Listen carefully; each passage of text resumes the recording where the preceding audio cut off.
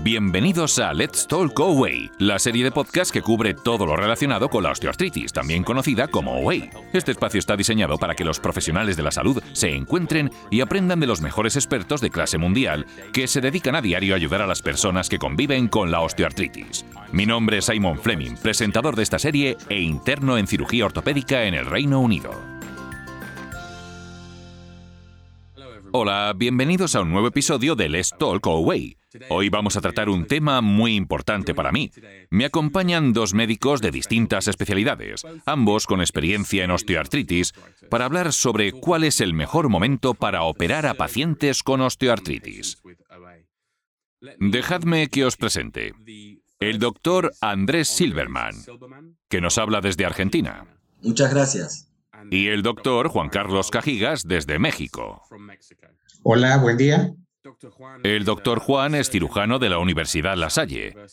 Se especializó en reumatología y medicina interna en el Instituto Nacional de Cardiología y en el Hospital Español, respectivamente, a través de la UNAM. Es miembro del Colegio de Medicina Interna de México, del Colegio Mexicano de Reumatología y de la Asociación Mexicana de Metabolismo Óseo y Mineral. Además, trabaja en 4 frentes principalmente, que son diagnóstico y tratamiento del dolor, la enfermedad ósea de Payet, la osteoartritis y la artritis reumatoide. Actualmente trabaja como reumatólogo en la clínica Eugenio Sue, la cual está asociada con el Hospital Español. El doctor Andrés es profesor a tiempo completo de ortopedia y traumatología en la Facultad de Medicina de la Universidad de Buenos Aires. Es el expresidente de la Asociación Argentina de Ortopedia y Traumatología, presidente del Congreso Argentino de Ortopedia y Traumatología de 2022, de este mismo año, y expresidente de la Asociación Argentina para el Estudio de la Rodilla y la Cadera. Ha sido secretario general de la Sociedad Latinoamericana de Ortopedia y Traumatología y es uno de los autores de la edición panamericana del libro Ortopedia y Traumatología. También ha participado en múltiples publicaciones tanto a nivel nacional como internacional. Por tanto, tenemos con nosotros a 2 auténticos expertos. Hoy vamos a hablar de cirugía. Todos sabemos que la decisión de realizar una operación de reemplazo de una articulación es bastante seria. El número de operaciones de reemplazo de articulaciones es muy elevado debido a la alta prevalencia de la osteoartritis. Por ejemplo, solo en los Estados Unidos ya se realizan más de 1 millón de reemplazos totales de cadera y de rodilla al año. Juan Carlos, ¿podrías decirnos cuántas operaciones de este tipo se realizan en México? Sí, en México no contamos con estadísticas totalmente precisas, pero haciendo un cálculo más o menos de lo que hemos en nuestra experiencia, tanto en medicina pública como en medicina privada, podríamos decir que aproximadamente se hacen unas 250,000 intervenciones quirúrgicas acerca de implante o prótesis de rodilla. Ahora, si contamos también las prótesis de cadera por osteoartritis avanzada, bueno, pues podríamos agregarle más o menos unas 125,000 más, que pues es un número nada despreciable para un país como México, que es un país en desarrollo y en la cual la situación económica pues no es muy buena. ¿Y tú, Andrés? En nuestro caso, como suele ocurrir también, no tenemos estadísticas con números oficiales, pero sí coincidimos en que son cirugías muy populares, es decir, se realizan diariamente en todas las unidades hospitalarias públicas y en las clínicas privadas. O sea, tanto la cadera como la rodilla son cirugías de todos los días. Y en los últimos años hemos visto que hemos hecho más prótesis totales de rodilla que de cadera. Pero hago hincapié en que no contamos en este caso aquellas realizadas por fractura de cadera, solo por osteoartritis. De modo que sí son muy populares y sí las hacemos a diario. Las cirugías de reemplazo pueden cambiarle la vida a quienes padecen osteoartritis, pero aunque muchos salen claramente beneficiados, esta no es siempre la mejor opción. Algunas personas pueden sufrir dolor a largo plazo o complicaciones tras un reemplazo de cadera o de rodilla. Mi antiguo jefe solía decir que es una operación de riesgo bajo, no de riesgo cero, así que los pacientes necesitan saber si existen otras opciones. Lo fundamental es saber elegir el momento oportuno para realizar una operación de este tipo.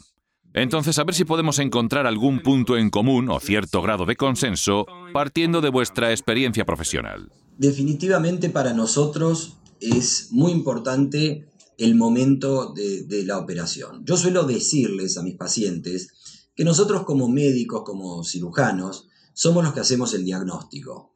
Y también somos nosotros los que proponemos el tratamiento.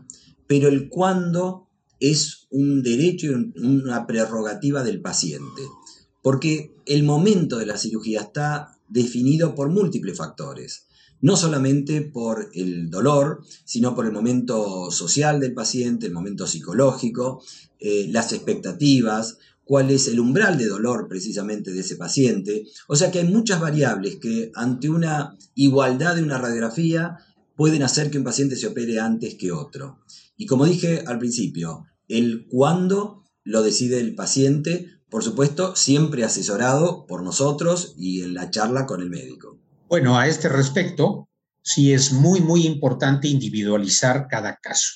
Es muy importante ver qué tipo de paciente es, qué edad tiene, qué condiciones actuales tiene y hacer una valoración radiográfica. Si la valoración radiográfica se encuentra pues, en estadio 1 o 2, pues desde luego hay que iniciar un tratamiento médico, sin duda alguna. Ahora tenemos una amplia variedad de medicamentos y entonces creo que hay que individualizar cada caso en especial. Veamos si podemos encontrar puntos en común o algo de consenso según vuestra experiencia profesional. Juan Carlos, ¿suele recomendar tratamientos menos invasivos antes de optar por una intervención quirúrgica? ¿O siempre lo tienes claro? ¿Siempre lo ves todo claro? Usualmente yo recomiendo un tratamiento menos invasivo desde un principio. Como ya había comentado, podemos iniciar un tratamiento pues con recomendaciones de bajar de peso, con ejercicios isotónicos, de fortalecimiento y otros tratamientos, y entonces ir valorando la evolución de cada caso y en algún momento dado, pues entonces sí decidir si se pasa a intervención quirúrgica. Nosotros coincidimos un poco con ese punto, es decir, a veces los pacientes o los colegas se refieren a que el momento de la cirugía es cuando el dolor sea insoportable, cuando uno no dé más. Yo particularmente estoy en contra de esa postura y suelo decir con cierta dosis de humor que el paciente tiene que operarse el día antes de llegar a esa situación, porque la calidad de vida del paciente está altamente influida por el dolor. Por lo tanto, no tiene sentido esperar a que el dolor sea inmanejable para el mismo. Ahora, coincido con lo que ha dicho Juan Carlos en que cuando uno tiene un paciente, lo primero es el tratamiento conservador, es tratar de manejar su dolor sin tener que llegar a la cirugía. Ahora, cuando la molestia o el dolor son muy severos y la calidad del paciente está alterado, hemos llegado entonces probablemente al momento de la cirugía, si es que antes hemos agotado todos los otros recursos. ¿Qué tratamientos menos invasivos recomendáis? ¿Cuáles son vuestras opciones no quirúrgicas? ¿Cambios en el estilo de vida, medicamentos, fisioterapia y ejercicios de fortalecimiento? Definitivamente, nosotros trabajamos o pensamos el esquema como si esto fuera una escalera, donde los escalones iniciales, los básicos, son algo de lo que acá se acaba de decir. Hablamos de bajar de peso, de ejercicios adecuados, de estiramiento, tipo yoga, medicaciones como las que se han nombrado, pero a veces aún así el manejo de estos medicamentos hace que el paciente no tenga mejoría.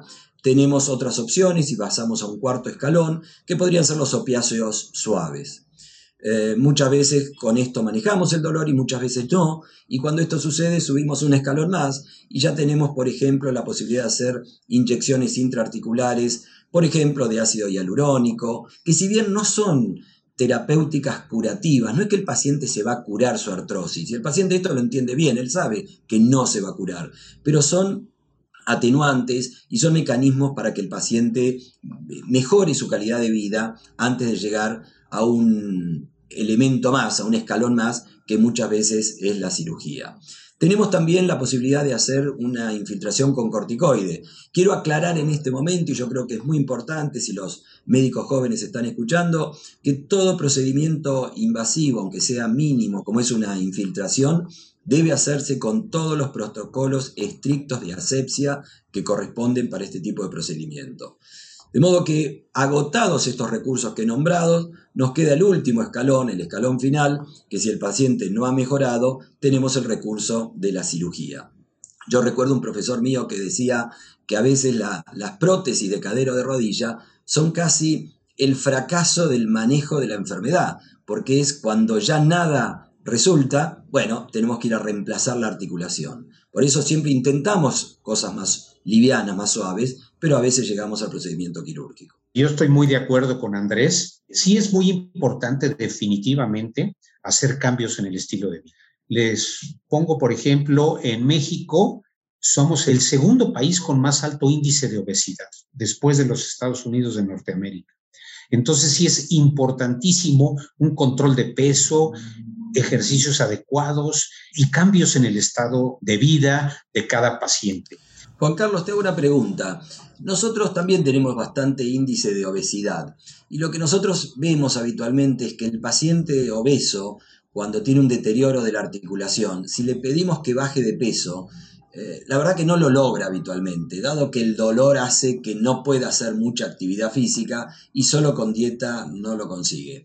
¿Es la experiencia de ustedes allá también o es solo nuestra acá en la Argentina? Sí, parcialmente, Andrés. Creo que aquí lo que hacemos es hacer medicina, pues con alguna asistencia de algún nutriólogo o algún bariatra, y nos ha dado buenas experiencias, porque efectivamente sí hacemos fisioterapia y sí hacemos también algunos ejercicios. Entonces, bueno, no es algo maravillosamente excelente, visible, pero sí bajan de peso y sí les ayuda algo, sí.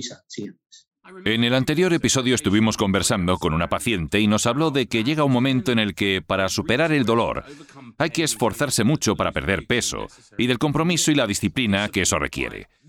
¿En qué medidas objetivas soléis basar vuestras recomendaciones para realizar o no una cirugía? Claramente la medida objetiva son las imágenes y en artrosis la radiografía nos da mejor información incluso que la resonancia magnética. La resonancia la usamos también y para muchas otras cosas, pero si queremos evaluar artrosis, una buena radiografía es la información suficiente y es el elemento objetivo. Ahora, de nuevo, teniendo en cuenta que hay colegas jóvenes escuchando, recordar esa famosa frase que dice que nosotros los médicos no operamos imágenes, operamos personas, operamos pacientes. De modo que si bien es un elemento objetivo, más de una vez tenemos pacientes con radiografías con un gran deterioro artrósico, pero que no requieren la cirugía en ese momento porque ellos mismos nos manifiestan que el dolor no es tan severo. Quizá porque tengan un umbral alto, quizá porque lo nieguen, hay muchos factores.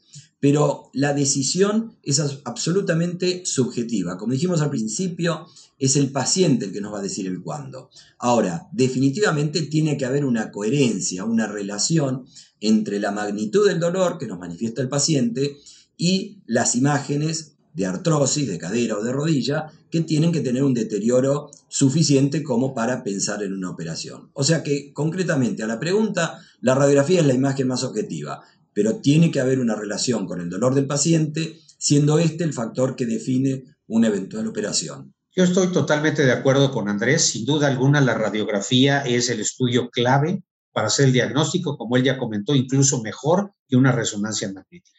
Aquí, bueno, pues evidentemente hay que hacer una precisión. Sí creo que el grado 3 y 4 de la clasificación radiológica son importantes para decidir una cirugía, pero vuelvo a mi comentario y hay que individualizar cada caso, porque evidentemente hay pacientes que tienen comorbilidades importantes que impiden que se llegue a cirugía, como por ejemplo un riesgo cardiovascular elevado, una diabetes descompensada, etcétera. Y eso hace que aunque el paciente esté en clasificación radiológica grado 3 o 4, tengamos que hacer manejo médico por estas comorbilidades.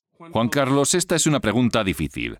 ¿Crees que realizar una cirugía de forma prematura conlleva un riesgo innecesario? ¿Podría darse ese caso?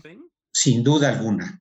Las prótesis tienen una sobrevida aproximada de 10 años. El tratar de acelerar una intervención quirúrgica, desde mi punto de vista, es erróneo. Creo que se debe de hacer la intervención quirúrgica cuando el paciente tenga la edad adecuada. Edad adecuada me refiero a no demasiado joven, cuando tenga las condiciones radiológicas adecuadas, porque evidentemente si hacemos una prótesis por algún otro factor y lo hacemos demasiado pronto, pues ese individuo de 45 años, a los 55 tendrá que hacer otra intervención quirúrgica de una prótesis y a lo mejor fue innecesario adelantar un procedimiento quirúrgico. Y ya que has sacado el tema, ¿podrías decirnos qué edad tenía el paciente más joven al que has mandado a cirugía? Bueno, esto también es variable. Depende de muchos factores. Pero sí, en mi caso, que yo hago medicina clínica, yo trato de no enviar al ortopedista a un paciente que tenga menos de unos 55 años, a menos de que por otros factores tuviera un grado 3 o 4 muy avanzado, ¿no? Pero si no lo tiene, hago manejo médico y solamente pacientes arriba de los 55 o 60 años, creo yo que los referiría para un tratamiento quirúrgico si reúnen esas condiciones quirúrgicas, por supuesto. Gracias, Juan Carlos. Dinos, Andrés, ¿qué opinas tú? A mí me gustaría recalcar 2 o 3 puntos. Coincido en líneas generales con Juan Carlos, obviamente. Discrepo en algún pequeño punto, que es la duración de las prótesis. Hoy en día tenemos una duración mayor y que está en un promedio de los 15 a 20 años. Yo tengo ya 30 años de realizar cirugías y tenemos muchos pacientes con una evolución muy satisfactoria en esos plazos, y eso está acorde con las publicaciones internacionales en las publicaciones de nuestra especialidad. No obstante, habiendo dicho esto, coincido con Juan Carlos en que si uno indica una cirugía demasiado precozmente, es un error quirúrgico, es un error del cirujano, no está bien eso. En parte por lo que dijo Juan Carlos, es decir, de nuevo, si se opera a los 40 años, pongamos que le dura 20 años, a los 60 va a seguir siendo un hombre joven, activo y que va a requerir una nueva prótesis. Ahora, si a los 40 años este paciente, porque tuvo una fractura en la rodilla o en la cadera o lo que fuera, requiere de una operación porque el dolor y las imágenes así lo establecen, no hay una objeción. O sea, la cirugía demasiado precoz es un error. Uno debe operarlo, como dijimos en todo lo anterior, cuando esa escalera se han ascendido los distintos peldaños y cuando el dolor y las imágenes lo justifican. De modo que tiene que ser pensado en función del paciente. Por ejemplo, una paciente con una artritis reumatoidea juvenil, claro, no es una osteoartrosis, pero en una paciente de este tipo, yo he operado a los 20 años por un deterioro muy severo, por unas formas muy severas. También coincido, como dijo Juan Carlos, en la edad promedio, está en los 55, 60. A partir de esa edad uno puede pensar una cirugía si todos los factores previos coinciden, como dijimos antes. Por lo tanto, yo no hago tanto hincapié en la edad, hago más hincapié en el deterioro que tenga este paciente, en el dolor que tenga este paciente y en la actividad que realice. Es decir, un paciente de 80 años no va a hacer tanta actividad cuando tenga su prótesis como el que pueda ser operado a los 50 años. De modo que también eso influye en el pensar cuándo operarlo. Concuerdo en que el momento más oportuno para realizar una cirugía va a depender de todos estos aspectos, de muchos factores, y también vendrá determinado por el nivel de actividad del paciente, su esperanza de vida y de cómo se gestionen las expectativas. Desde luego, no se puede comparar el caso de un paciente de 20 o 30 años, como el que has mencionado antes, con el que otro que ronda ya los 40, 50 o incluso los 80 o 90 años. La vida cambia de forma considerable después de pasar por una operación de reemplazo total de rodilla, eso está claro. No obstante, Andrés, Juan Carlos, creo que nos estamos quedando sin tiempo. Me gustaría haceros algunas preguntas acerca de las complicaciones quirúrgicas y de la vida después de esta operación. Así que vamos a dejarlo aquí por hoy y ya organizaremos una segunda parte para seguir con esta conversación. Gracias por acompañarnos en Let's Talk Away, una serie de podcast presentada por Laboratorios Expansians. Hasta la próxima para aprender más sobre la osteoartritis.